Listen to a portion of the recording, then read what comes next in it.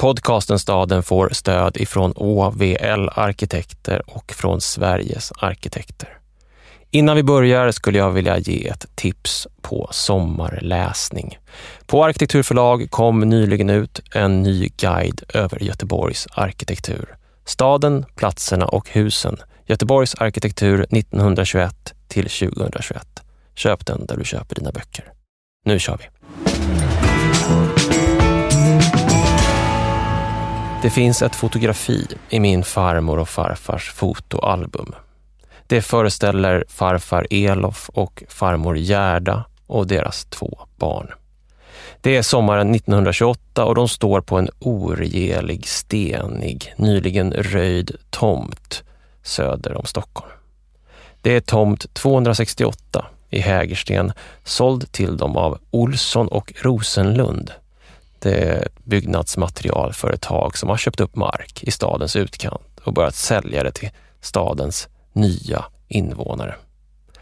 Tomten saknar ännu staket. Man anar ett annat hus på andra sidan den ljusa grusvägen. Farmor har tagit ut en stol som hon sitter på med min pappa i knät. Farfar står bredvid med hans storebror i famnen. De är vardagligt finklädda. Farfar Elof i väst och slips, farmor i en rutig tjock bomullsklänning och skor inte alls anpassade för den skrovliga, obrukade marken. De är barn till bönder som har hamnat i den växande storstadens utkant. Han från Dalsland, hon från Bohuslän. Han från brukssamhället, hon från lantbruket. De har skuldsatt sig.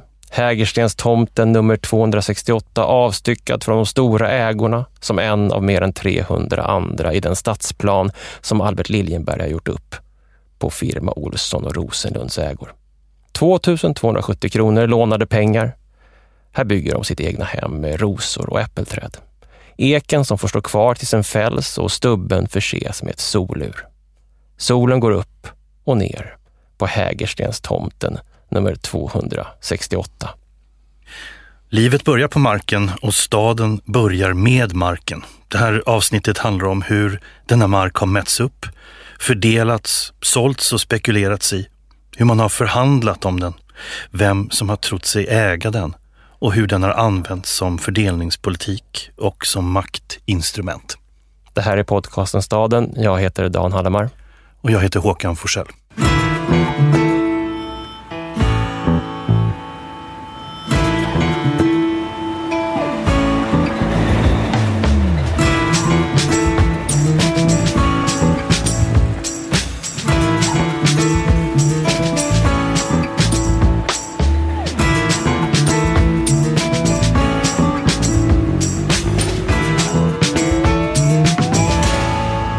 Det finns en svensk och faktiskt amerikansk urberättelse om mark och ägande i Vilhelm Mobergs utvandrarepos.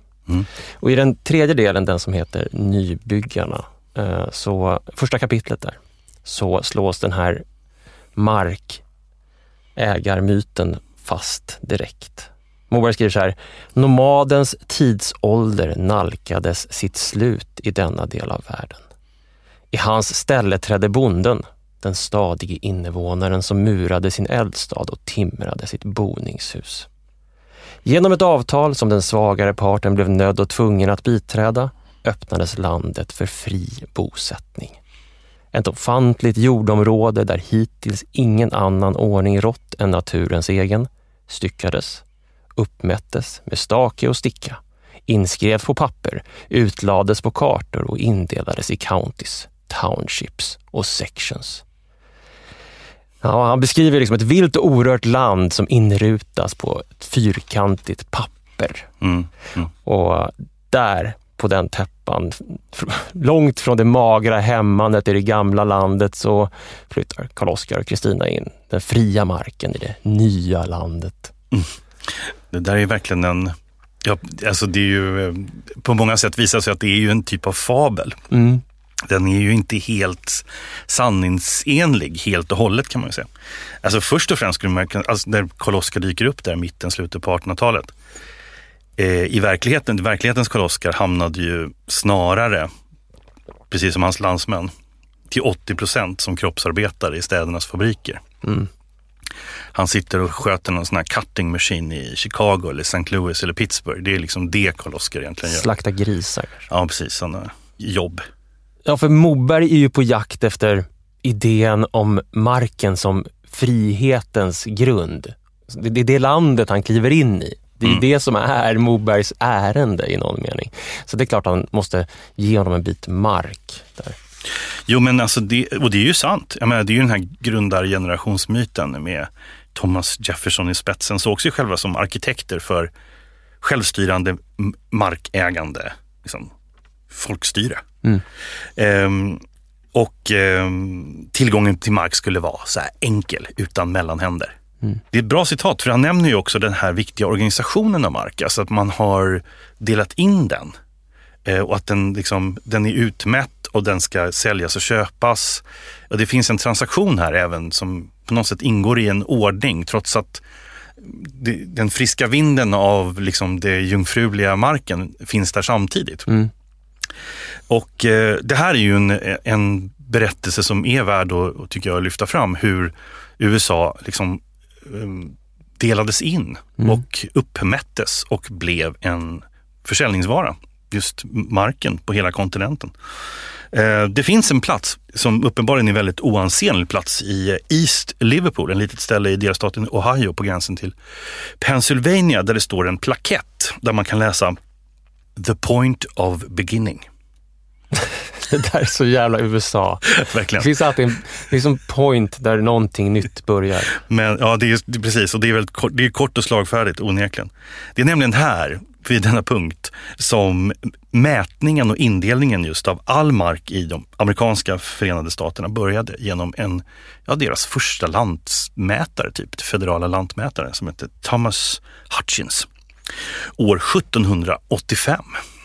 En ung konfederation. Och vad han använde och vad som var speciellt var att han använde en måttstock, kunde man ju säga, som hade etablerats redan på 1600-talet av en walesisk geograf som hette Edmund Gunter, som var verksam i Oxford. Han hade liksom uppfunnit en måttkedja, den hette så också, Gunters Chain, som var exakt 22 yards. Det tror jag är 22,1 meter, om jag har konverterat detta rätt i min mobiltelefon. Det unika med den här Gunters Chain var ju, det kanske låter självklart, men det var faktiskt att det var typ första gången som man kunde få ett objektivt mått på mark som inte liksom förändrades beroende på markens kvalitet. För tidigare så var liksom mått och pris beroende på en massa andra värderingar också. Till exempel 1 hektar stenig mark var alltid mycket större till samma pris än 1 hektar slät och fin ängsmark.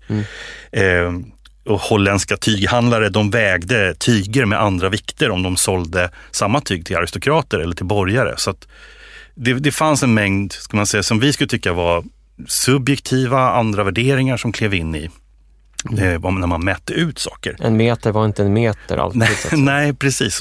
Så kan man säga. Och den här Gunters Chain var pålitlig. Alltså man kunde arbeta med fasta återkommande mått för planering. Och inte minst för försäljning. För det var det som blev det omedelbara resultatet. Man kunde stycka en exakt bit mark för att säljaren, köparen, använda den som pant för lån. Den kunde spekuleras med och marken blev en vara bland andra varor. Hela USA kom under slutet av 1700-talet att mätas upp i de här kedjelängderna. Alltså varenda stadsplan efter 1800 hade något drag ifrån måtten i Gunters Chain i ryggraden. Alltså varje kvarter, varje tomtindelning. Lustigt nog så är de här 22 yarden i Gunters hemland så blev det också måttet för cricketplanen. Så därför kom också det måttet på export som en kolonialprodukt i världen. Ja, men i alla fall, precis som Moberg skriver där så vart måttet för en township 6 gånger 6 miles. Och det var i de här 6 gånger 6 miles fyrkantiga rutorna som USA mättes upp. Och det var väldigt behändigt. Med hjälp av Gunters måttenhet så mätte varje sida av 480 kedjor som i sin tur kunde halveras, fjärdedelas ner till den storlek som då efterfrågades. Och sen efter ett tag så ställdes ju också den här marken i de västra territorierna, the frontier, ut till försäljning. Från början till $1 per hektar. Till och med det var en politisk fråga i USA under 1800-talet, ifall det inte skulle vara lite billigare ändå. Och köpa denna mark som, där då den nomadiska livsstilen skulle gå under och jordbrukarlivet skulle ta över. Ja, problemet är ju, som alla förstår, att det här var ju inte orörd mark, utan det fanns ju liksom Delawares, Ottawas, Shawnees, Miami Indians som hade brukat den här marken också som sommarjordbruk, väldigt likt och var bonde faktiskt. Och det gick ju i rakt motsatt uppfattning till hur de här grupperna av människor under generationer hade värderat mark. Så den här privata äganderättens logik var ju ofattbar för dem. Alltså hur kunde någon äga jorden? Jag tycker det är intressant det där, för att det man gör med de här chainsen och uppdelningen, det är ju en sorts karta som är lika stor som marken som den beskriver. Så att säga. Den delar ju upp en topografi och gör en sorts ny karta över den. Och kartan som objekt, kanske särskilt i relation mellan liksom kolonialherrar och kolonier, det är liksom en beskrivning av en maktrelation mellan erövraren och den erövrade. Det är inte en topografisk verklighet. Det är inte heller, som du säger, en verklighet om bördighet eller vad som växer där eller att det växer där, utan det är bara en sorts maktrelation. Den är inte intresserad. Det är det som jag tycker är intressant med den här amerikanska indelningen, och det kommer vi vidare till när man kommer in till de stora städerna som byggs, att man är så ointresserad av topografi och landskap. Och så fast i den här väl ursprungliga renässansidén, det matematiska löftet om perfektion. Att kunna uppnå det i någonting som är rätt oregerligt. Biotoper, ekosystem, andar eller vad det nu är. Ja. Det intressanta tycker jag är just om vi återvänder till den här med Gunters kedja och den här standardiserade måttet för mark. Före 1800 så hade faktiskt amerikanska städer haft så olika brokiga skäl till varför de såg ut som de gör, deras former. Där fanns fransk planering, där fanns spanska rutnät från 1500-talet, där fanns liksom pueblos som mer hasardliknande hade formats beroende på vad vattnet fanns i dem när det var riktigt varmt. New Englands småstäder påminner om brittiska byar. Men sen när det här hade genomförts, kunde ingen stå emot det här rastret av likadana rektanglar. Nej. Särskilt inte när befolkningsökningen och industrialiseringen tvingade fram en mycket högre hastighet i markförsäljningarna. Då var det här så rationellt. Precis, den där motsättningen uppstår ju när man står inför, så att säga, utvidgningen av Manhattan. Som i grunden, som den holländska koloni som det är, så är den har ju någon sorts skev och inte rätvinklig struktur längst ner, men så ska man utöka och bygga ut och fortsätta få staden att växa. Och då en av de här platserna som man då tittar på av självklara skäl, för samtidigt som den här Gunters chain börjar läggas ut över landet, så skapar ju också den nya federationen sin huvudstad, Washington. Och Washington läggs ju inte alls ut i ett rutnät. Nej. Utan Washington läggs ut av L'Enfant, en fransk general, cirklar, stjärnmönster, lite konkava kvarter som får namn efter de olika delstaterna. Det är en väldigt symbolisk plan. Ja. En plan som inte alls handlar om att man ska köpa och sälja, utan att man ska manifestera demokrati eller ett land eller någonting. Det är lite Versailles-aktigt, fast liksom med nya demokratiska ideal kanske. Ja, men precis. Och det är en ekonomisk katastrof, Washington. Det är ju ingen som kan tomterna är olika stora. Hur ska vi dela upp dem? Hur ska vi sälja dem? Den funkar inte alls. Den blir ju väldigt lite bebyggd. Den står länge med tomma tomter. Så man tittar på Washington och tänker, så där kan vi inte göra med Manhattan. Vi måste hitta någonting annat. Och då finns då Gunters chain där. Så då använder man det när man lägger ut det rutnät, de räta vinklar som blir den här kommissionärernas plan, the commissioners plan, där man lägger ut 2028 kvartersrutor. Och avenyerna blir då 1,5 chain breda, 30 meter. Kvarteren är 3 chain djupa, 60 meter. Och 8 till 12 chain långa eller längs med gatan då. Och så formas liksom rutnätet. Den ena rutan läggs till den andra på Manhattan. Och orsaken till att man gör det där är att det är liksom en matris som liksom fångar i ett enda slag allt det territorium som finns kvar på Manhattan och all framtida aktivitet som kommer kunna hända där. Det är liksom, det är förutsägbart nu. Det är klart. With its simple appeal to unsophisticated minds, som man sa. Det är liksom en enkel lockelse för osofistikerade själar. Och man ignorerar terrängens naturliga egenskaper, kullar och träsk. Man maximerar möjligheten till spekulation. Och det där fick ju kritik, att det var fantasilös jämfört med Washington till exempel. Och då kunde stadens lantmätare John Randall alltid påpeka så här: den var perfekt för köp, försäljning och förbättring av fastigheter. Och ett rigitt kaos, för att det är ju, i varje kvarter kan ju vad som helst hända. Det är som en mosaik av händelser egentligen. För varje kvarter kan ju få sin säregna byggnad. Där det kan bli 6 våningar, 12 våningar, 16 våningar. Så inom kvarteret är ju allting möjligt, men själva kvarterstrukturen är ju väldigt förutsägbar. Sen glömmer man ju en sak, i alla fall i den första commissionersplanen, och det är ju att det kanske ska finnas torg och parker och sånt där. Och då dyker ju då den grandiosa planen för Central Park upp så småningom. Det är intressant att se hur det här är en metod för en liberalism, så att säga. Det är en totalitär idé. En totalitär liberalism. Ja, men det är en totalitär idé, detta rigida kaos som man lägger ut.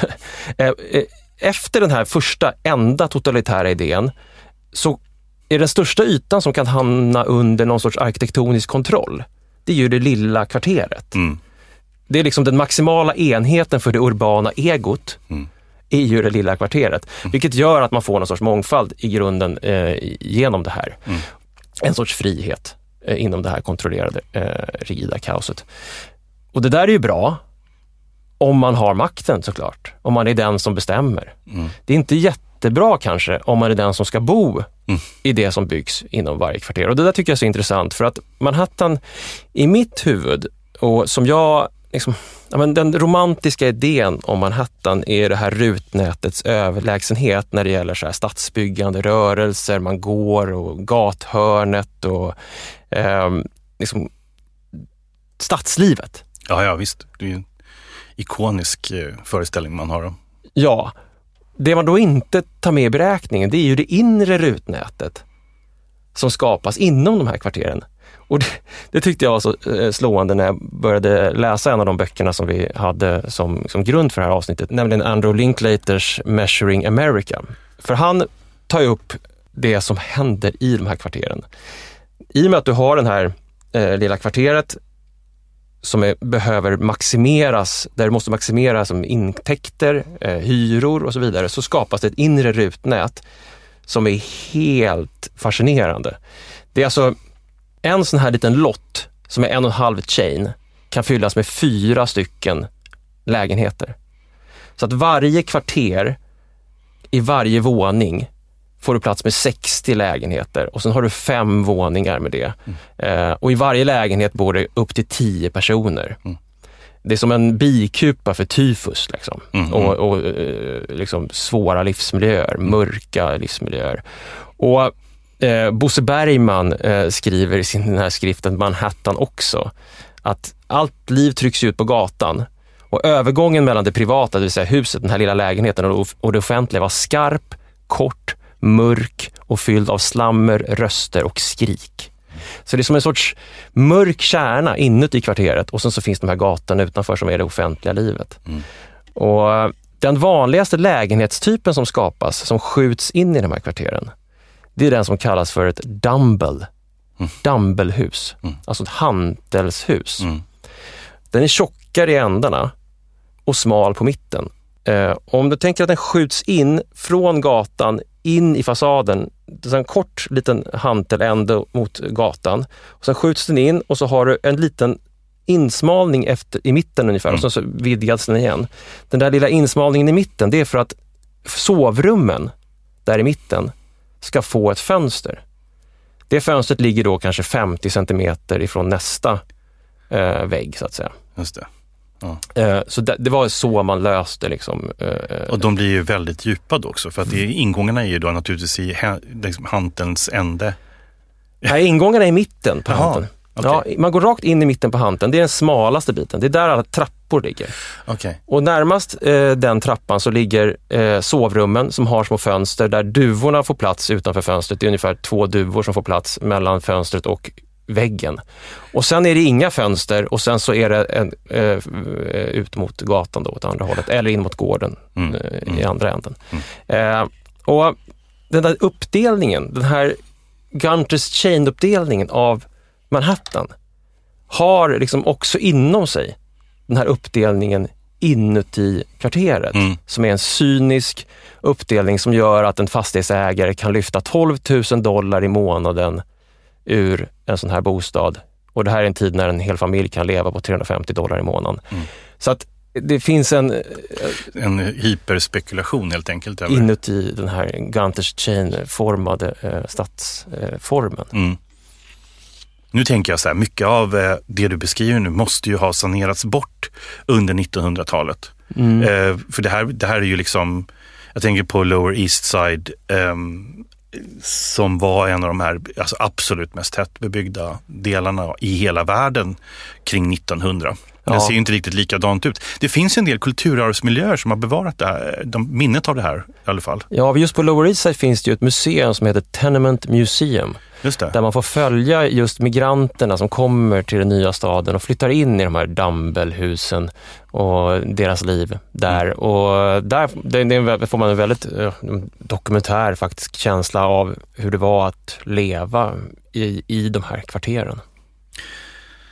Ja, det är ju en helt annan bild än den man liksom får om man skulle just följa den här fabeln, den här mytbildningen om att det var äganderätten till mark som utgjorde själva grundritningen till lyckan som man skulle kunna nå i det nya landet.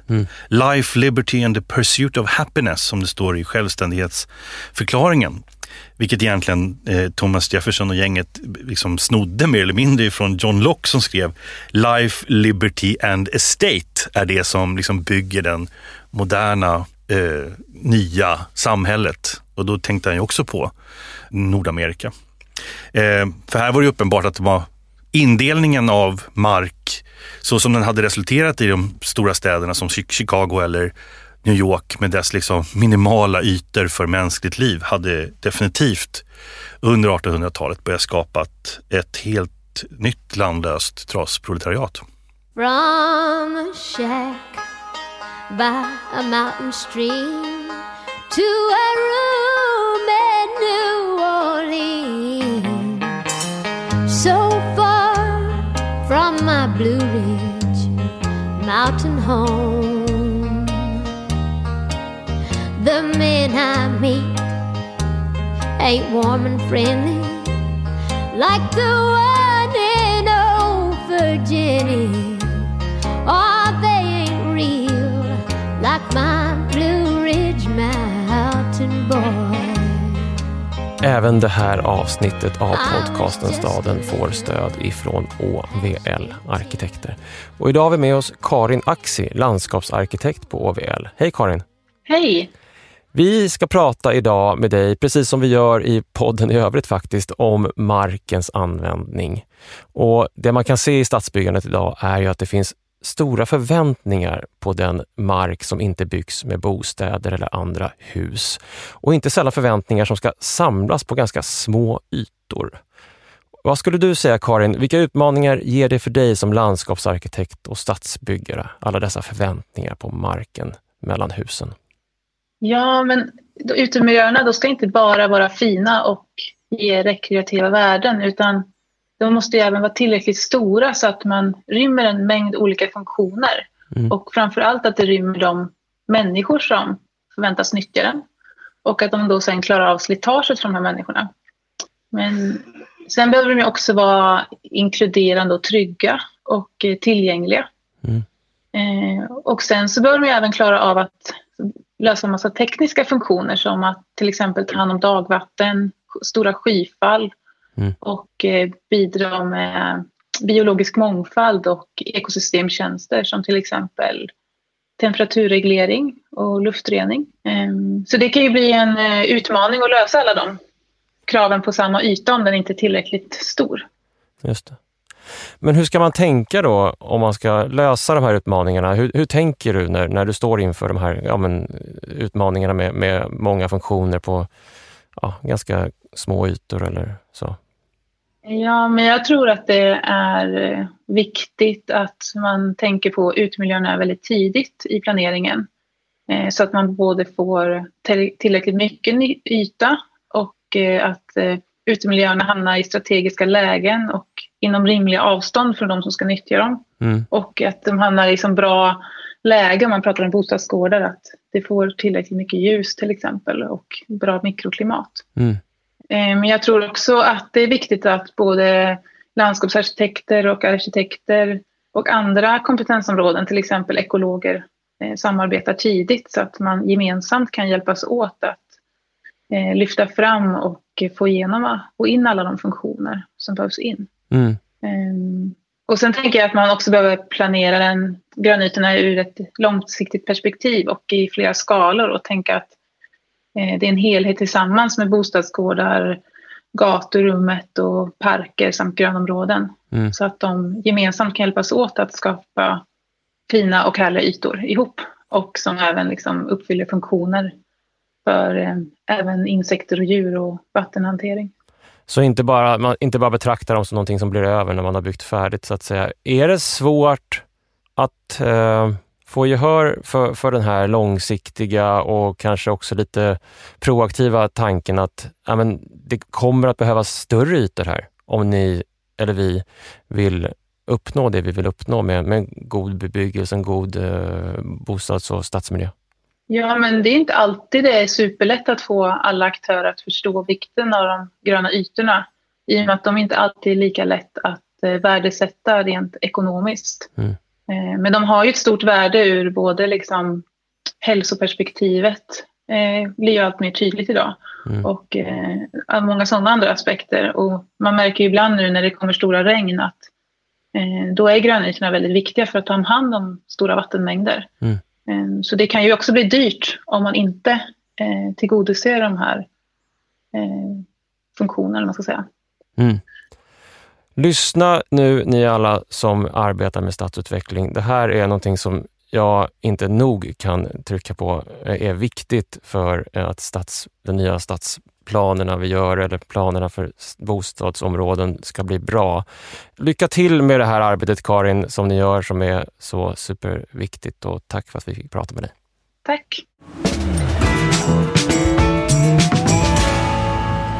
Om man ska hitta en plats som är den absoluta motsatsen till det där Dumble-lägenheten, det där kvarteret i det inre av Manhattans rutnät, det skarpa, korta, mörka, fyllda av slammer, röster och skrik, som Bosse Bergman sa, så hamnar man nog, tror jag, som vi gjorde, i ett för somrigt Enskede i södra Stockholm.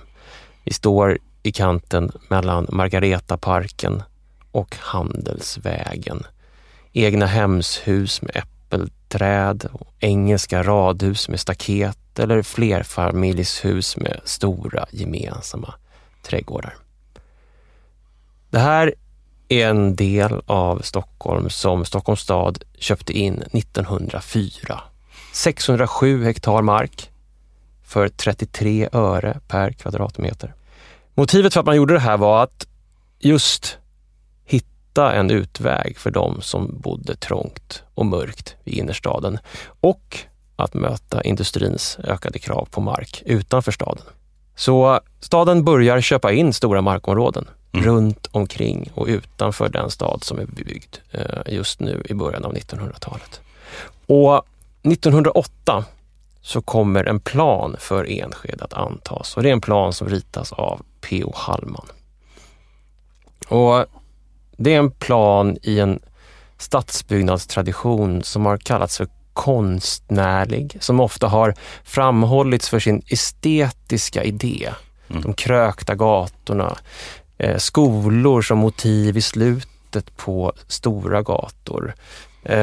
Hela tiden en idé om staden som ett estetiskt konstverk, som någonting som man ska uppleva i rörelse, inte bara som en rationell maskin för de lite mindre vetande som man sa där på Manhattan. Mm.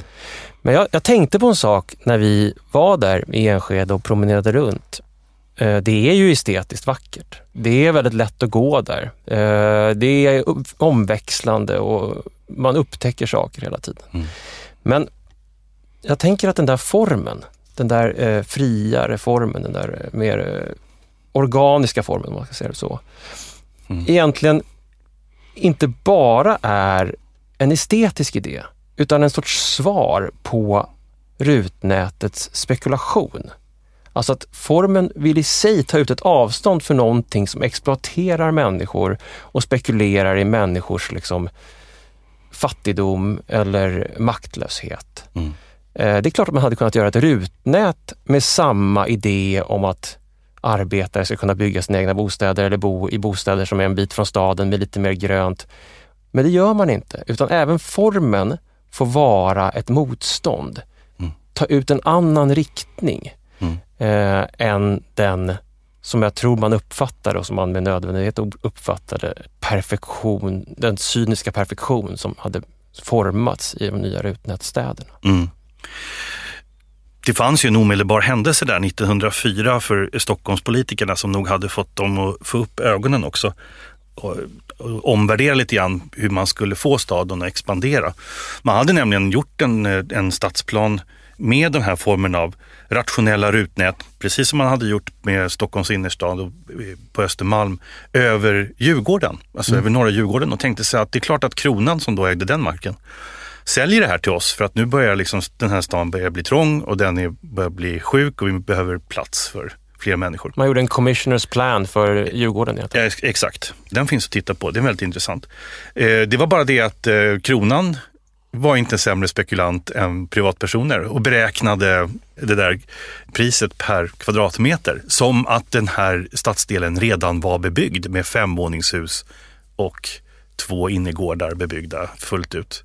Så att det var ett hiskligt pris man begärde för Djurgården. Det var inga 33 öre per kvadratmeter? Nej, och då fick man en smärre kris, var tvungen att tänka om och därmed så vände man sig istället mot Enskede och Bromma och köpte in de markerna istället. Och där sker ju också, precis som du är inne på, där sker också ett skifte i stadsbyggnadsideal som man då ofta lyfter fram som estetiskt annorlunda med de här topografiskt böljande och följsamma gatorna och det mer liksom känsliga konstnärliga.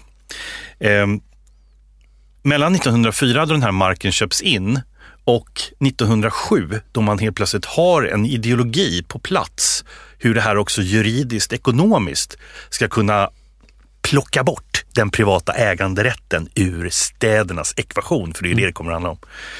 Så är man lite sådär, vad ska vi göra? Staden lyckas ju faktiskt sälja en del av Enskede till privata spekulanter. Det där är så intressant tycker jag, för att ja, det görs den här liksom stadsbyggnadsmässiga skiftet sker som ett motstånd, men det ska ju också, som vi ska komma till alldeles strax, komma ett liksom juridiskt skifte som också tar ut avståndet till den här, låt oss kalla den för amerikanska frihetsidén om markägandet. Men däremellan så köper alltså civilingenjören Lennart Palme, som hade varit just i USA och studerat småhusbebyggelse, in en bit mark i Enskede.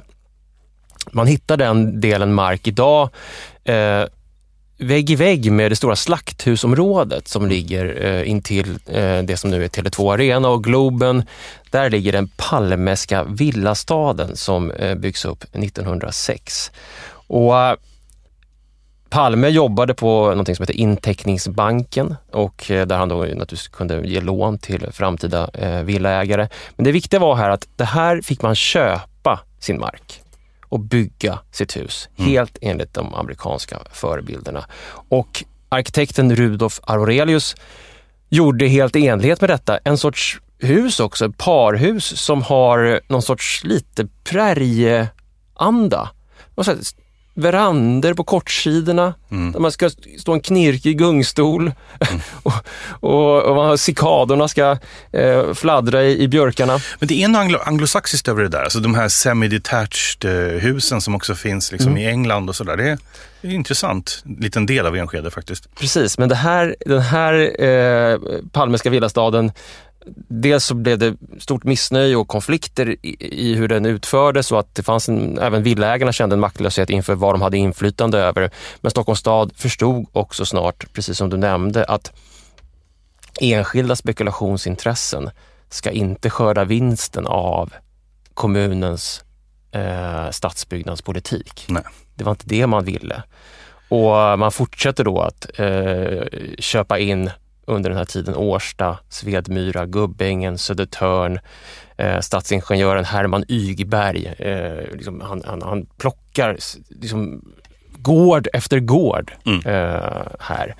Och man kliver då in i det som blev tomträtten. Ja, tomträtten var som en ny rättslig institution som etablerades 1907. Det handlar helt enkelt om att staden behåller äganderätten till marken man har köpt in, och sen låter man bostadsbyggare bygga på tomterna. De äger sina hus, men staden behåller äganderätten till marken. Och så betalas det en avgift till staden. Och det är helt enkelt just för att komma undan den privata spekulationen på mark. Alltså att fortfarande ha staden kontrollen över marken. Det finns, i tiden så finns det ju flera olika liknande rörelser. Det här Erbbaurecht i Tyskland till exempel. Men den absolut starkaste inspirationskällan för tomträttens förespråkare i början på 1900-talet i Stockholm och i Sverige var ju den så kallade georgismen. Av en tänkare, politiker som heter Henry George, och hans bok Progress and Poverty, som faktiskt var en av 1880-talets mest lästa profana böcker, läste jag i ett uppslagsverk. Det betyder att folk fortfarande läste kanske Bibeln ännu mer. Det upprättades en mängd institutioner för att ha den här tomträttspolitiken levande och drivande, bland annat den så kallade lantegendomskommittén, som var en kommunal inrättning i Stockholm just från 1907, som skulle förvalta och bygga de här nyinköpta egendomarna som Stockholms stad hade förvärvat utanför tullarna. Och mest drivande av allt var Stockholms dåvarande borgmästare, nämligen Carl Lindhagen. Som faktiskt då var son till Albert Lindhagen, som är den som har gjort de stora generalplanerna för Stockholm på 1800-talet. Carl Lindhagen hade tagit starkt intryck av Henry George, som just hade fokuserat på att det var liksom jordfrågan eller markfrågan som var central för att skapa rättvisa samhällen.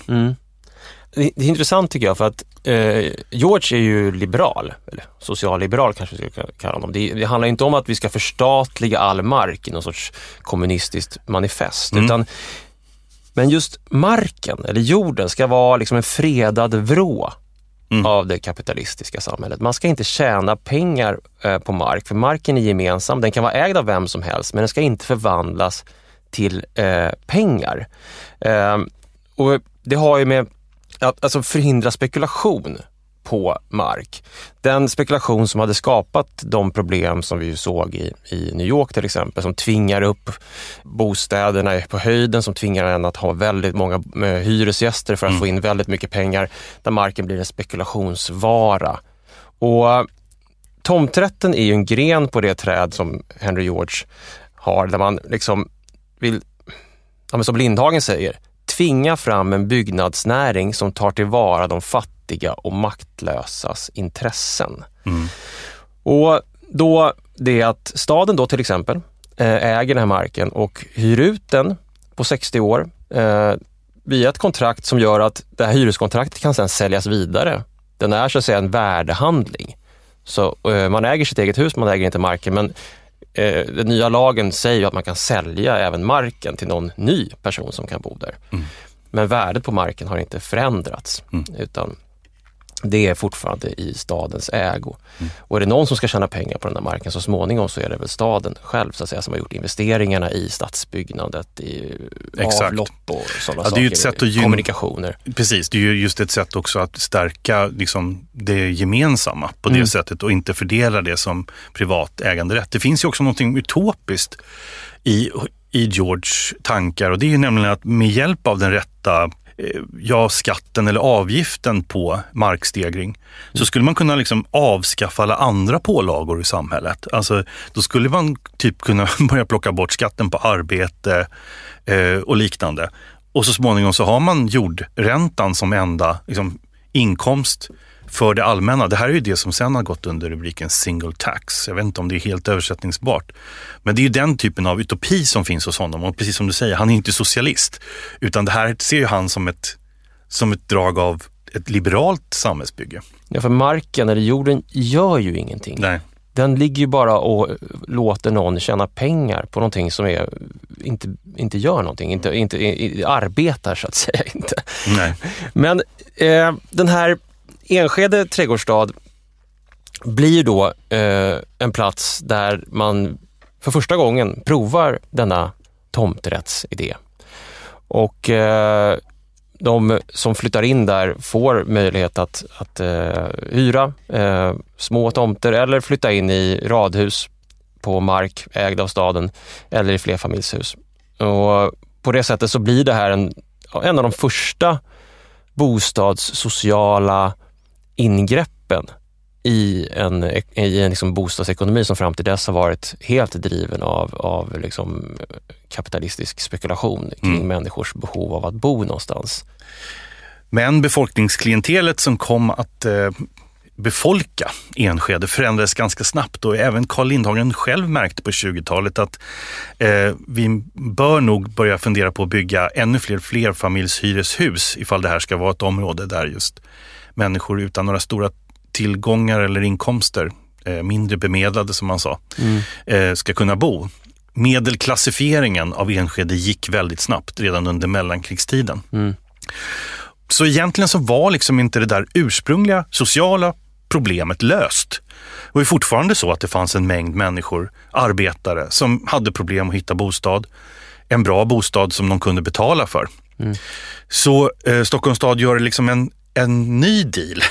Det är liksom dags för man delar ut korten igen. Och för nu har man liksom lite andra komponenter som man tycker skulle kunna funka genom att få ner ingångspriserna för att skapa bra bostäder åt alla.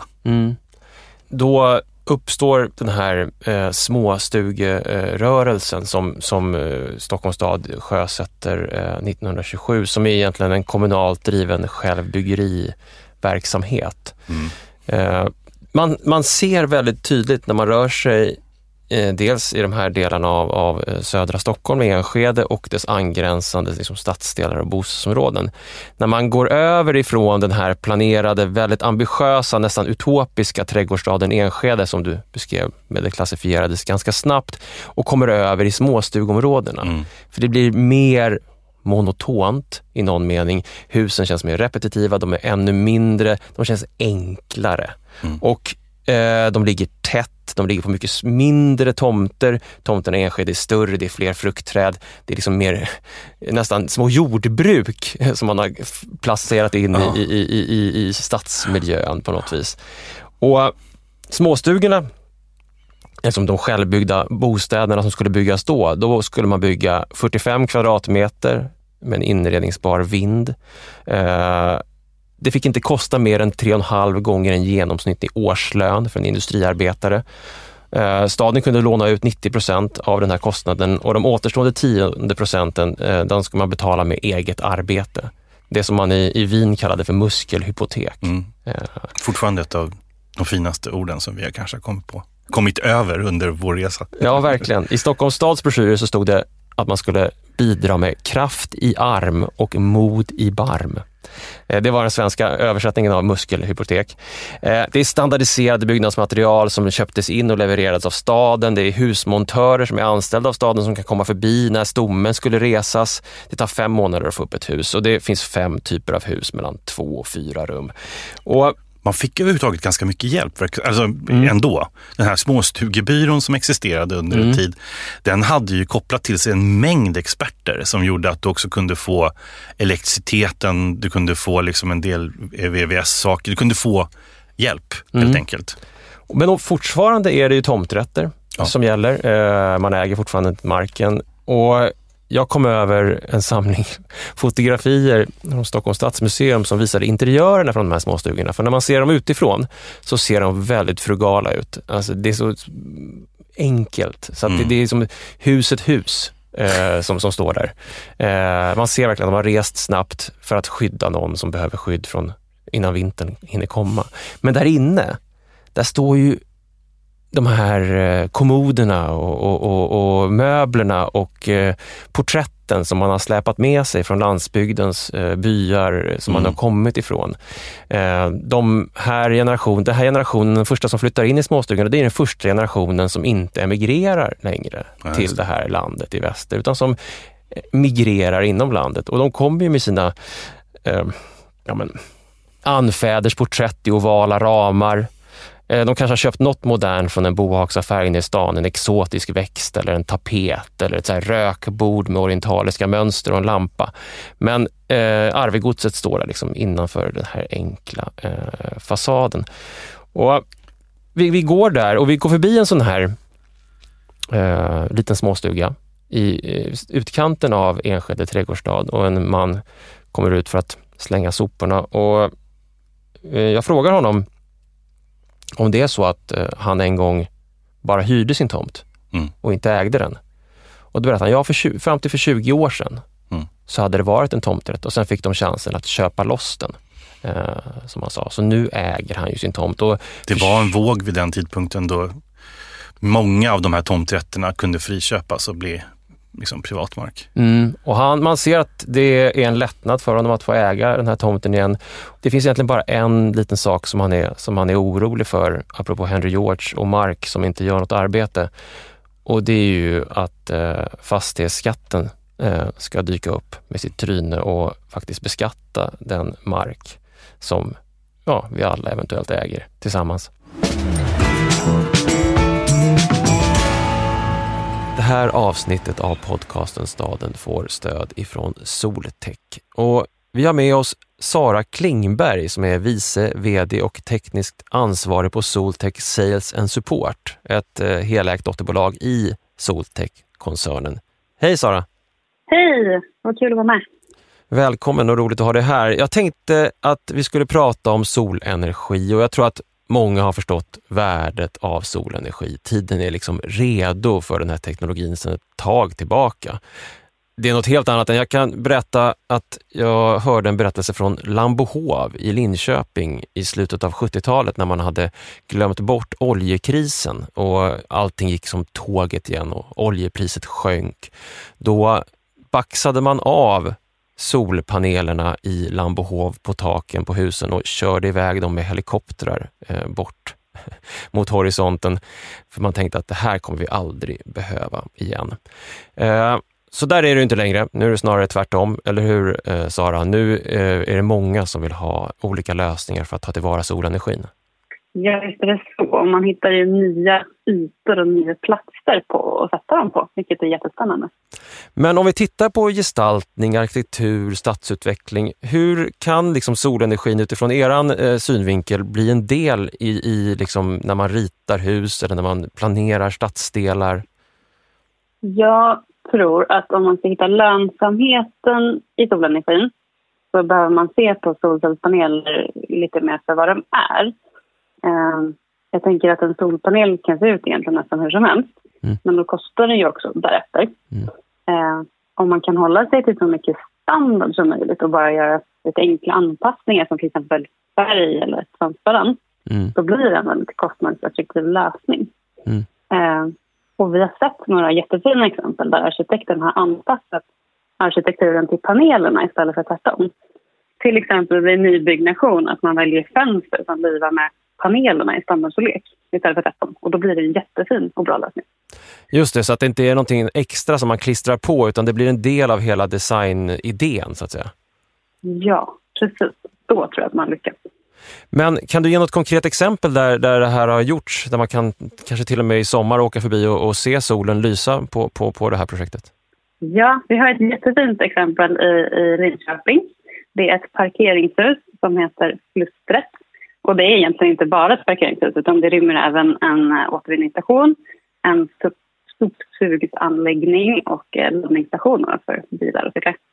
Och här består fasaden av snedställda aluminiumramar med sträckmetall i vissa och semitransparenta paneler som är också färgade i de andra rutorna som blir. Och då fungerar de här både som ett klimatskal och solskydd och släpper samtidigt in solljus. Och så blir det ett jättefint färgspel i de här färgade solcellspanelerna. Och då har man använt standardpaneler, men man har adderat då färg och transparens. Och då blir det en jättefin och kostnadseffektiv lösning. Just det, man använder liksom den här standardpusselbiten och gör någonting som kan ändå sticka ut. Jag har sett det där, det ligger ju i det som heter Vallastaden, va? Faktiskt bara ett stenkast ifrån just Lambohov faktiskt. Och man blir ju på gott humör när man ser det där parkeringshuset, vilket inte brukar vara det vanliga när man ser ett parkeringshus. Ja, det är verkligen jättefint. Och sen har man gjort en ljussättning, så på kvällen så lyser man upp med LED-ljus på de här panelerna så att det syns ännu mer. Så det är riktigt roligt, man har tänkt igenom hela vägen. Mm. De bästa projekten är ju de som vi har fått med från början på egentligen. Där vi har kunnat vara med och välja rätt typ av panel, kunnat optimera storleken och placeringen och utseendet tillsammans med arkitekten. Det är då det blir bra. Mm. Vad spännande. Men så vi rekommenderar alla som är nyfikna på det vi har pratat om att svänga av i Linköping mot Vallastaden i sommar och kika på Flustret och parkeringshuset som finns där. Ja, verkligen. Mm. Roligt. Tack för att vi fick prata med dig, Sara. Tusen tack.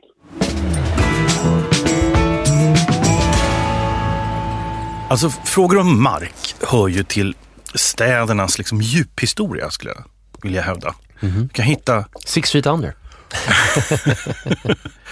Det löper tillbaka lång tid. Mark finns där. Det ligger gamla markordningar under ytan på våra städer. Långt under ibland.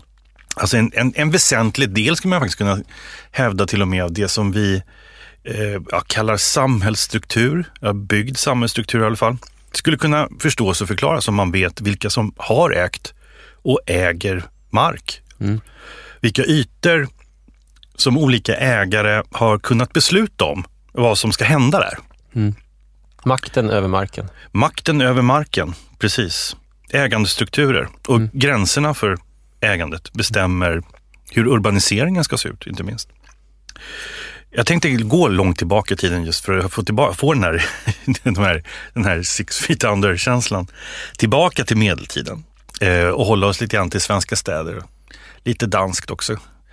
För i Sverige och Danmark under medeltid, tidig modern tid från säg 1000-talet och sen framåt 1500-1600-talet så var det ju olika former av regenter, statsmakt, krona som i faser understödde att bygga städer, understödde stadsväsendet. Till exempel i Sigtuna eller alla dessa städer som planerades under Vasa-kungarna och därefter. Just under 1500-1600-talet så blir i Sverige den här politiken väldigt expansiv. Alltså det ges nya stadsprivilegier till 30-tal städer i Sverige och Finland då, som fortfarande tillhör Sverige. Städer som alla nu i den närmsta tiden fyller 400 år. Det kommer en hord av födelsedagsfirande städer ifrån den här perioden. Umeå är väl up and coming nästa år, va? Eller? Ja, de står på tur i alla fall. Ja, just det. Ja, det kommer vara fler, precis just i den tidpunkten. Ofta var ju de här så kallade nygrundningarna egentligen, de skedde på platser som redan var viktiga. Så antingen platser för ting eller kyrkliga högtider. Det roliga är att den här stadsgrundandet sammanfaller med en annan sak. Nämligen liksom kartograferandet som är det. Lantmäteriet verksamhet för fastighetsindelning grundas 1628. Det är väldigt tidigt. Jag tror det där måste ju vara ganska unikt, i alla fall i Europa tror jag. Ja, Anders Bure fick i uppdrag att framställa geometriska jordeböcker och geografiska kartor och att utbilda nya lantmätare. Och det är ju hela den här liksom upplysningsfilosofins idé om, som vi var inne på lite tidigare, kartan och liksom att teckna en bild av verkligheten och förstå och börja fördela en mark som på något sätt den har inte varit tydlig. Nej. Det är samma sak som händer i USA med chains och links.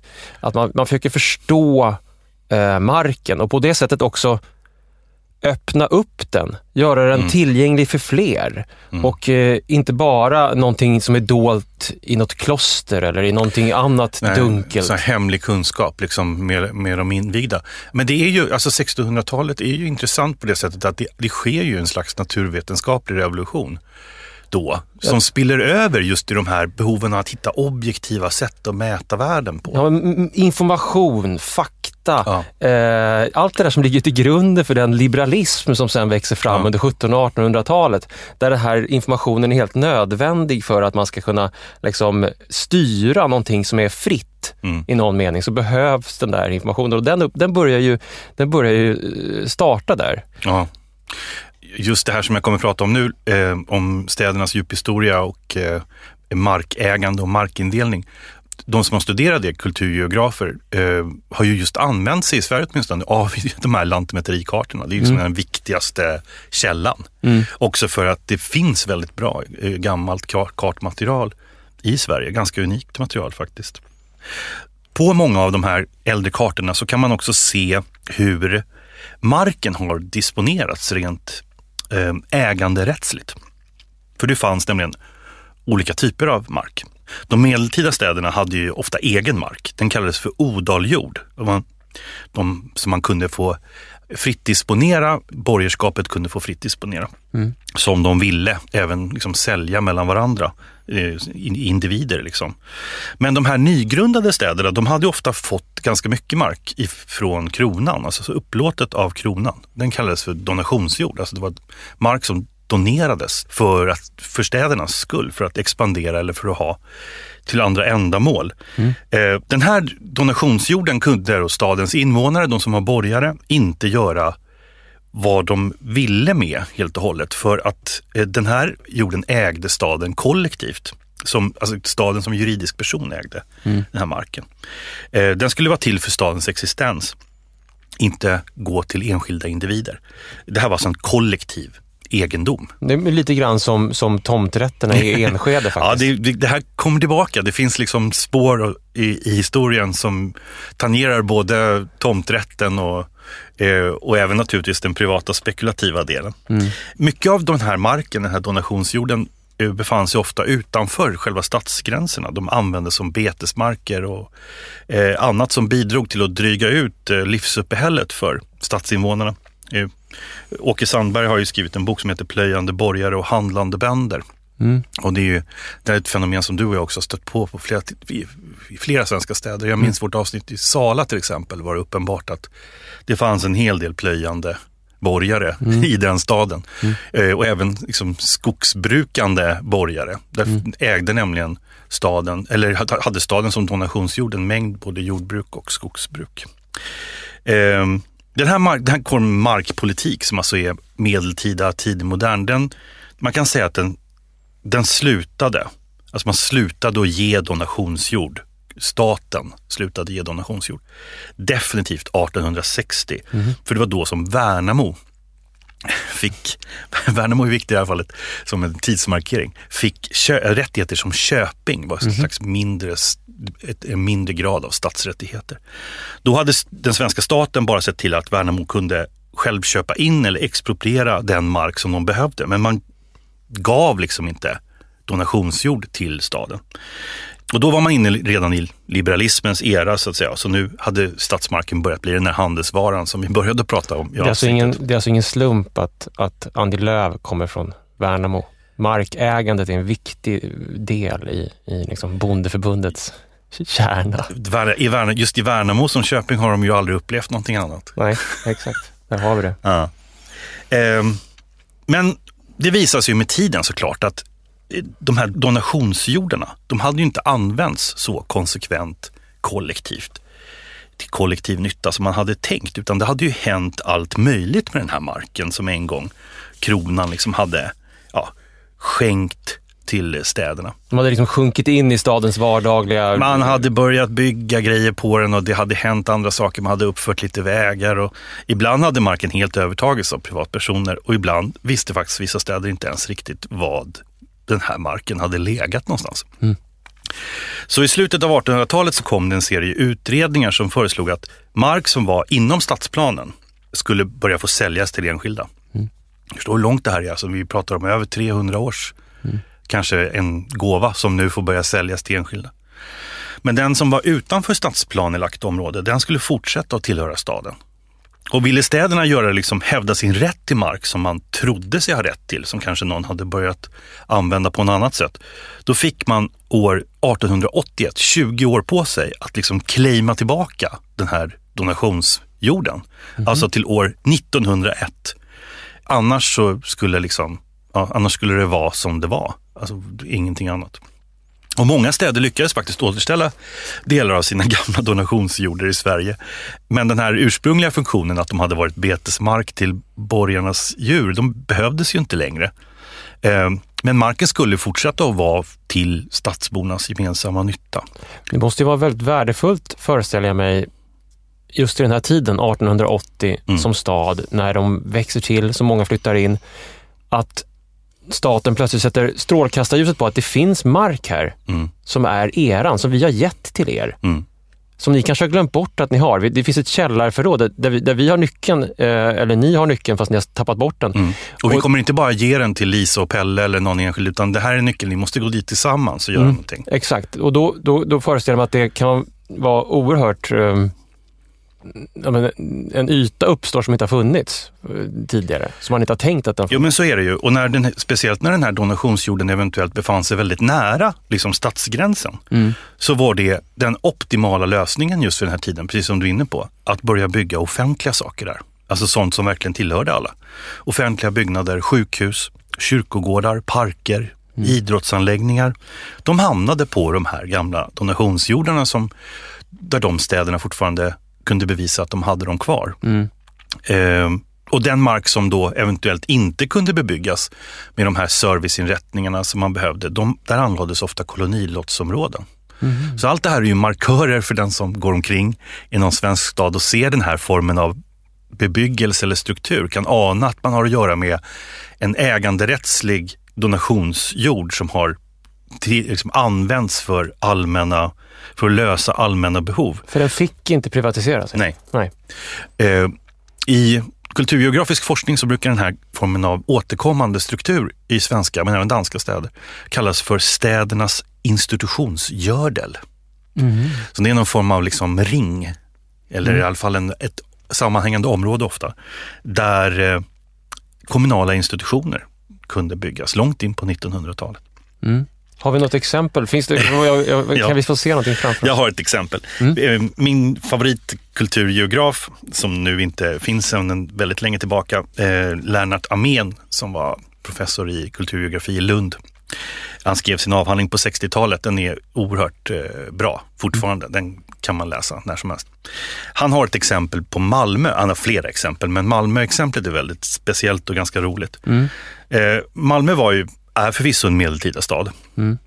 Då var den ju dansk. Och fick i omgångar kunglig hjälp, alltså från den danska kungen, att expandera. En sån viktig expansionssak som hände, det var år 1421. Alltså nu är vi verkligen way back. Då donerade just den danska kungen ett gods som hette Henrikstorp till det medeltida Malmö. Den tidigare ägaren, som var en fogde, hade dömts till döden. Jag vet inte riktigt varför. Men jorden hade då dragits in till staten. Och sen höll Malmö på och wheela och dealade med den danska staten och fick ytterligare donationer för att kunna växa och ha betesmark. Och när århundraden hade gått och Malmö så småningom blev svenskt, så visade sig att det hände som då inte skulle hända egentligen, nämligen att enskilda personer i generationer successivt hade lagt beslag på donationsjorden och gjort den till sin egen mark.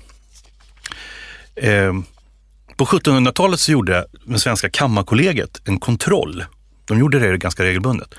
I det här fallet så begärde de in en redovisning av Malmö stad. Hur staden hade disponerat den donationsjord man hade fått. Många som blev svettiga när Kammarkollegiet dök upp. Och man ser för sig hur de springer mellan sina rum där i rådstugan i Malmö och sådär. Kommer du ihåg? Du vet den där jorden vi fick för 300 år sedan, vad tog den vägen någonstans? Man hade helt enkelt ingen aning. Nej. Man hade ganska mycket jordbruksmark i sydväst, den så kallade magistratsvången som då staden ägde. Så då hittade man på helt enkelt att men det här var delar av donationsjorden. Det räckte inte riktigt, det fattades fortfarande areal för att liksom lugna ner Kammarkollegiet. Så då utnämnde man 2 odränerade sumpmarksområden där ingen hade velat bygga ännu. Det var västra och östra Rörsjön. Okay. Också, så man, det här fick vi också. Det här är också donation. Så på den här marken fick man alltså då inte bygga enskilda privata hus. Och Kammarkollegiet var liksom nöjt med det. Men då satt man ju där med en del mark som man inte kunde använda för privat bostadsbyggande till exempel. Men man kunde hitta på en del undantag. Och när Malmö började expandera till följd av den tidiga industrialismen på 1870-talet, då bestämde man sig Malmö stad för att göra en superfin ny stadsplan över den här östra Rörsjön som var en av de här donationsjordarna som man hade hittat på. Och motivet var, alltså man måste ju använda marken för det kollektiva, för att hela staden ska komma till nytta. Det var att man sa att det krävs ett representativt område i Malmö. Alltså vi måste få till en högre ståndsmiljö. För det var tämligen oglamoröst i delar av Malmö. Så det här kommer liksom höja status och ekonomisk standard och så. Och det gick liksom staten med på. Så då byggde man en esplanad, Kungsgatan, en rund kyrka i mitten, representativa vackra bostadshus. Och så fanns det kvartersrutor på andra sidan esplanaden, mitt emot bostadsområdet. Och då fyllde man i dem med latinskola, brandstation, länsstyrelse, idrottsplats, kommunalt gasverk. Och så var alla nöjda. Då hade man liksom gjort någonting för det allmänna också.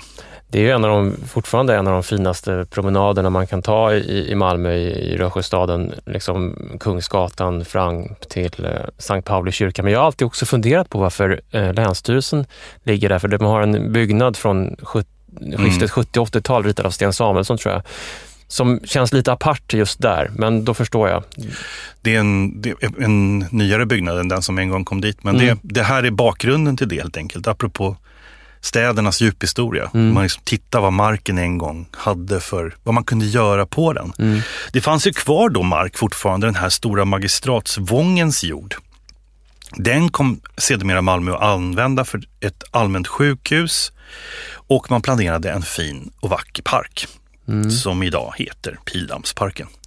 Just det. Och sen på västra Rörsjöns jord, som var den som var kvar till slut, hamnade Slottsparken, en realskola och så småningom det som skulle, den biten som skulle bli Malmö stadsbibliotek. Det där med Pildammsparken är ju så himla intressant för att den började planeras kring sekelskiftet, 10-talet och framförallt kring den här utställningen som heter den Baltiska utställningen 1914. Just det. När man också anlägger det som heter Färsens väg, som är den väg som går förbi det som då blev stadsbiblioteket så småningom. Den går ju upp sen förbi det som skulle bli Malmö Opera som byggdes på 1940-talet och sen då Pildammsparken, den enorma, fantastiska, unika parken med den här stora tallriken i mitten som är den här bokskogsformklippta, ståtliga, offentliga. Ja, den är helt underbar park verkligen. Det finns en del andra historier också om hur donationsjorden kommer att användas under 50-talet. Alltså det är även Malmö stadion kommer att byggas på en del av den här donationsjorden. Alltså marken har en sån lång historia. Den vindlar sig bakåt och framåt. För en sista inventering av de här donationsjordarna i svenska städer, den skedde så sent som 1962 i en statlig utredning inför kommunalreformerna på 70-talet. För det var nämligen så att det skulle inte få finnas någon skillnad på stads- och landskommuner i Sverige. Och då måste man i god tid eliminera eventuella stadsprivilegier som fanns kvar. Och då ansågs donationsmarken vara en sån. Så att definitivt avvecklades den här donationspolitiken 1965. Då gick all eventuell mark som fortfarande var kvar som donationsjord till att bli vanlig kommunal mark, tillhöra kommunen.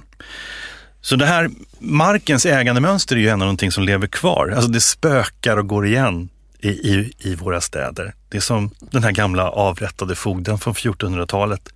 Andreas Mortensen hette han. Man kan liksom i ett 40-tal svenska städer gå på spökjakt efter ännu betydande gränser som har bestämt våra städers utveckling.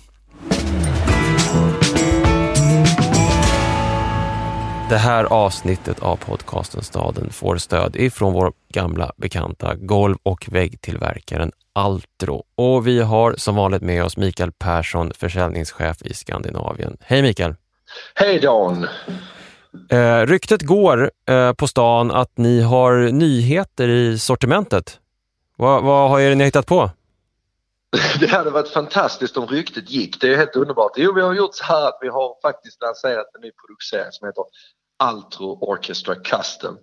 Det är en produkt, samma höga kvalitet och funktion som vi brukar arbeta med på Altro. Men i detta fallet så kan man välja en design som är färdigtryckta digitala mönster som till exempel gräs, vit sand eller geometriska former. Men man kan också ladda upp sin egna privata bild eller sin egen design och som vi sen trycker på golven. Om man är då en fotbollsförening som vill ha en golv som ser ut som en gräsmatta eller det är en surfklubb som kanske vill känna att det går på vatten eller liknande, så kan våra digitalprintrar eller våra printrar göra detta i vår produktionslinje. Vad spännande, för att ofta när vi har pratat tidigare så har ni pratat om er inriktning på funktion och Bauhaus-rörelsen som har inspirerat er. Men nu har ni släppt den sargen lite grann i alla fall och tagit liksom ut höjden och risken mot lite mer kreativitet och men man kan gå lite mer kreativ. Ja, alltså som du säger, våra produkter är ju alltid, även den här produkten är i grunden tillverkad av en produkt som heter Altro Orchestra där vi har en akustikdämpning på 15 decibel och en tjocklek och den är bra att gå på, där finns en funktion. Men vi vill också ge lite flexibilitet och lite inspirationskänsla till arkitekterna där ute, att de kan, eller våra slutanvändare, att man kan också få lov att få lite designfrihet och vara med och bestämma exakt hur mitt unika golv ska se ut och ändå få Altros fördelar med produkterna. Ja, vad spännande. Jag får så många bilder i huvudet av golv som jag själv skulle vilja lägga in hemma. Det där med fotbollsplan tyckte jag. Kan man få linjer på också, eller? Absolut. Bara kör. Ja, strålande. Har ni några fler nyheter eller uppdateringar som ni har ägnat er år den senaste tiden? Ja, våra produkter, alltså Orchestra, Operetta och Serenade, som är våra akustikgolv. De har vi gjort vi har gjort om designen på dem, fått in ganska mycket kring natur, vatten, sten, lövverk och väder. Det ska se ut som, vi har gjort golv som ser ut som heltäckningsmattor, men man slipper de där hygienproblemen kring det, utan man kan till exempel få ett äldreboende eller något liknande eller en skola, så kan man få att det ser ut som en heltäckningsmatta men fortfarande så har det funktionen och städbarheten och hela den här biten kvar. Det låter som att man behöver gå in och kika på de här olika nyheterna. Hur gör jag om jag vill titta på det här? Du går in på altro.se och njuter av vår fantastiska hemsida. Ja. Och så kontaktar ni oss om ni såklart vill ha mer hjälp. Det uppmanar vi naturligtvis alla som lyssnar och som är intresserade att göra. Tack för att vi fick prata med dig, Mikael. Tack själv då. Det här marken eller gränser eller i staden som någon sorts spöke. Osynlig men väldigt närvarande känsla. Finns ju i alla skalor. Gränser som inte syns men känns. Och finns nedtecknade på kartor. Men liksom stadslivet i vardagen så ser man dem inte. Jag stötte på ett intressant exempel på den här typen av gränser i ett stadsbyggnadsprojekt i Skanör. När jag jobbade med ett bokprojekt tillsammans med arkitekten Kjell Forshed. Han hade ritat en ny gata med radhus i Skanör. Och han hade en idé om hur den här gatan skulle kunna göras mer levande, livlig. Genom att han ville sätta utanpåliggande trappor som löpte ifrån radhusets entré och ut på gatan. Att skapa någon sorts länk mellan det privata och det gemensamma. Men han ville inte att den där ytan, trappan, skulle höra till huset och vara privat.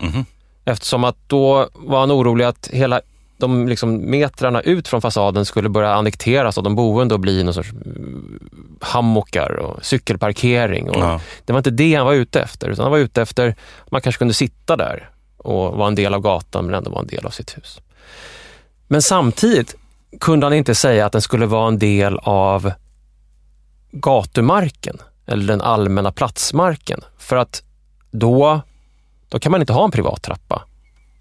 Nej, så den skulle liksom, trappan hänger mellan huset och gatan. Ja, så den kunde inte vara en del av gatan enligt liksom de kommunala reglerna kring kvartersmark. Kvartersmark är ju det som hör till fastigheten. Gatumark eller parkmark är ju det som hör till det allmänna som är vårt. Liksom. Och den här trappan hängde emellan de där två typerna, helt enkelt. Här fanns en god idé om någon sorts offentligt liv som saknade möjligt utförande på grund av att den överskred en gräns för två stycken liksom, ägandeformer. Och han som kliade sitt huvud och lyckades till slut, kanske för att det var en mindre kommun, kanske för att det fanns intima relationer, han kunde övertala staden att i detaljplanen skriva in ett nytt begrepp. En frizon. Så att i detaljplanen så finns det inskrivet den här trappan som en sektion där man går igenom radhuset. Sen upphör den privata dörren, stängs. Sen kommer en frizon där trappan ligger. Och sen kommer gatan. Han sa att jag försökte göra det här i andra kommuner eller städer för att jag tyckte det var en bra idé. Men aldrig lyckats. Och jag tycker att den här tanken på en staden och markens frizon, den är så tilltalande. Jag vet när vi var i Baltimore så var ju en av de starkaste bilderna av den stadsmiljön var ju de här stoopsen, alltså trapporna som gick ut från husen rakt ut på gatan där hela kvarterets egentligen liv samlades kring. Vi stötte ju på den här författaren D. Watkins som har skrivit en berättelse som heter Stoop Stories. Han sa så här: barn i Baltimore får veta vad som är viktigt genom livet på dessa trappsteg. De små trapporna som leder upp till radhusen. All information delas där. Och det gränsar lite grann till en annat begrepp som jag har liksom i min kropp, ifrån min barndom. Om man tänker att man växer upp i Baltimore och sitter på trappstegen och får all information. All information i min barndom, så här 70-talsbyggda mexitegelområden, den fördelades ju och förhandlades ju på allmänningen. Där liksom greppet och makten från föräldrarnas liv i trädgårdarna upphävdes och man kom ut på allmänningen innan man kom fram till typ skolan eller någonting. Där man klev in i en ny zon av maktrelationer. Men de där allmänningarna var ju väldigt viktiga i 70-talets planering. Alltså de fanns ju överallt. De var liksom inte privatägda, de var inte parker. De var inte planerade, men de fanns där. Jag vet att Per Wirtén skriver i sin bok där jag kommer ifrån att de var radhusområdets sambandscentraler. Men allmänningen har ju en lång historia. Om man backar in i det gamla förmoderna jordbrukssamhället och ser på allmänningen, så var ju den största delen av byarnas mark otjänlig för odling. Det var det som blev allmänningen. Och den användes gemensamt, lite som en donationsjord, för bete, för att hämta foder, för jakt och sånt där. Och den här karga marken kunde också användas av fattiga och egendomslösa för att få mat eller arbete. Och sociologen Johan Asplund har tittat på det här allmänningsfenomenet i jordbrukssamhället och ser i de här markägarförhållandena hur det påverkar hur människor tänker. Förhållandet, menar han, mellan individ och kollektivt visar sig vara liksom förankrat här i liksom allmänningen, i hur jorden ägdes och hur jorden delades. Vem och hur man äger någonting påverkar alltså hur man tänker, menar han. Och på allmänningen så förankrades en relation mellan individ och kollektiv. Jag tänker också på liksom, med alla de här jordreformerna som kom strax innan den stora industrialiseringen. Alltså skiftesrörelsen i Sverige eller enclosure-rörelsen i England och sådär. Där var det ju ofta just allmänningen och de som levde på allmänningens mark som liksom blev av med sina livsförutsättningar. För att liksom privatiseringen och rationaliseringen gick ut över allmänningarna. De som hade sitt levebröd där på olika sätt. Antingen av vad jorden gav eller liksom andra påhugg och sådär. Liksom fick bege sig in till städerna just och bli industriarbetare istället. Just det, men jag tänker att för att de här allmänningarna som uppstår sen i så här, vad ska man säga, det moderna, alltså efterkrigstidens Sverige då till exempel, som jag växte upp i. Den här idén om allmänningen, att den återvänder i folkhemmets kostym. Jag undrar om inte det sitter ihop med lite på samma sätt som att P.O. Hallmans plan över Enskede är någon sorts motståndshandling eller alternativkultur i relation till Rutnätsstaden, alltså det vill säga någonting annat. Så undrar jag inte om den här återupptäckten av allmänningen som blir en sån stark del av förortsutbyggnaden är ett sätt att knyta tillbaka till en sorts agrar gammal historia som städerna har straffat ut. Nej, men det låter helt trovärdigt tycker jag. Jag stöter på en sån fantastisk, för att det finns något utopiskt över allmänningar. Det finns ju att det här vi ska äga det gemensamt. Ingen gör anspråk på det, men ändå har vi alla ansvar för den. Man är både fri och ansvarstagande i samma andetag. En av de mest utopiska arkitekterna som har levt är Erik Friberger, verksam under 1900-talets mellersta decennier. Och ett av de projekten som han gjorde kan jag bara nämna, nämligen Däckshusen i Kallebäck. Där lät han stapla enfamiljshus på höjden. Alltså inskjutna i en 3 våningar hög struktur som påminner lite grann om ett parkeringshus. Där fick de stå var för sig, men tillsammans under och bredvid varandra. Och jag hittade en ogenomförd stadsplan som Erik Friberg gjort med radhus. På något sätt är det nästa steg efter Enskedes tomträttsutopi. För att här har han gjort ett förslag med småstugor och radhus i park. Husen har ingen tomt alls. De står bara fritt placerade. Det är enfamiljshus. Men de har ingen egen tomt. De har en liten uteplats där de kan ställa ut ett bord. Men annars är de utplacerade i en enda stor allmänning. Men det vart aldrig av? Nej, han gjorde den här planen 1935 och den blev aldrig av. Förmodligen för att den bröt mot, varför skulle du ha ett enfamiljshus om du inte skulle ha en tomt? Det var ju själva idén med att ha ett enfamiljshus. Så att den var väl för radikal eller för konstig, och kanske är den också konstig i någon mening. Men jag tyckte att jag förstod han ville ju på något vis placera ut det privata ägandet i en allmänningssammanhang. Där marknaden löstes upp, där man rullar ut en social väv ända fram till dörren. Lite grann som Kjell Forsshed med sin frizonstrappa där. Alltså för att återvända till Karl Oskar. Man behöver inte claima nödvändigtvis marken för att vara en del av samhället på något vis. Jag ville tala om för att du skulle veta, tala om för dig. Det finns hos sommaren en äng där jag brukar leka. Det ska du följa med. Där det gröna grön och det sanna sant. Det ska du följa med och knyta vänskapsband. Och vi ska slänga våra skor och gå så lätt på tå och nå varann i skogens ljuva famn. Tack för att ni har lyssnat på podcasten Stadens avsnitt om marken. Och det ni hör i bakgrunden är såklart John Holms Sommaräng, en riktig allmänningssång. Och tidigare i programmet så hörde ni Dolly Partons My Blue Ridge Mountain Boy. Vi har en hel del skrifter, böcker som vi har hämtat kunskap ur. Ja, jag tror vi nämnde det, men vi säger det igen. En bok av Andrew Linklater som heter Measuring America, How the United States was shaped by the greatest land sale in history.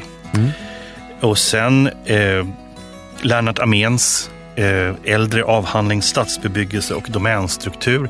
Jag har också tagit del av Lennarts gamla Malmövandringar från 70-talet. Som verkligen är roliga. Ni hittar dem på nätet. Ja, vandra genom Malmö som på 70-talet, det låter fantastiskt. När Malmö vann SM-guld i fotboll och Lennart Amén hade stadsvandringar. Han vandrar just genom Lugnet innan Lugnet rivs. Aha. Och det intressanta är att han märker fortfarande, man kan märka var gränsen går gentemot Rösjöstan. Ja, där donationsjorden börjar. Ja, och för Lugnet tillhörde då, det var privatägd mark. Så att gränsen finns fortfarande. Den slutar aldrig att finnas där. Vi har också läst Mats Delans skrift Enskede-trilogin, där han har samlat 3 artiklar om tomträtt och trädgårdsstaden. Podcasten Staden får stöd ifrån OVL Arkitekter och ifrån Sveriges arkitekter. Om ni vill komma i kontakt med oss kan ni mejla oss på staden@arkitekt.se eller skicka ett meddelande på de sociala medierna. Vi heter Staden Podcast på Instagram, Facebook och på Twitter. Podcasten Staden produceras av Beppo ljudproduktion. Tack för att ni lyssnar. Din blåa sommarklänning som blåser mot min sida, den ska du ta. Och vi ska dansa under himlen den vida. Det vill jag ha, det vill jag ha, det vill jag ha. Så ska du ligga i min famn till dess du somnar. Och jag ska be att solen ger oss evig sommar. Då kan jag lova allt jag har, att jag har allt som jag vill ha. Och varmt få smeka fjunet på din kind.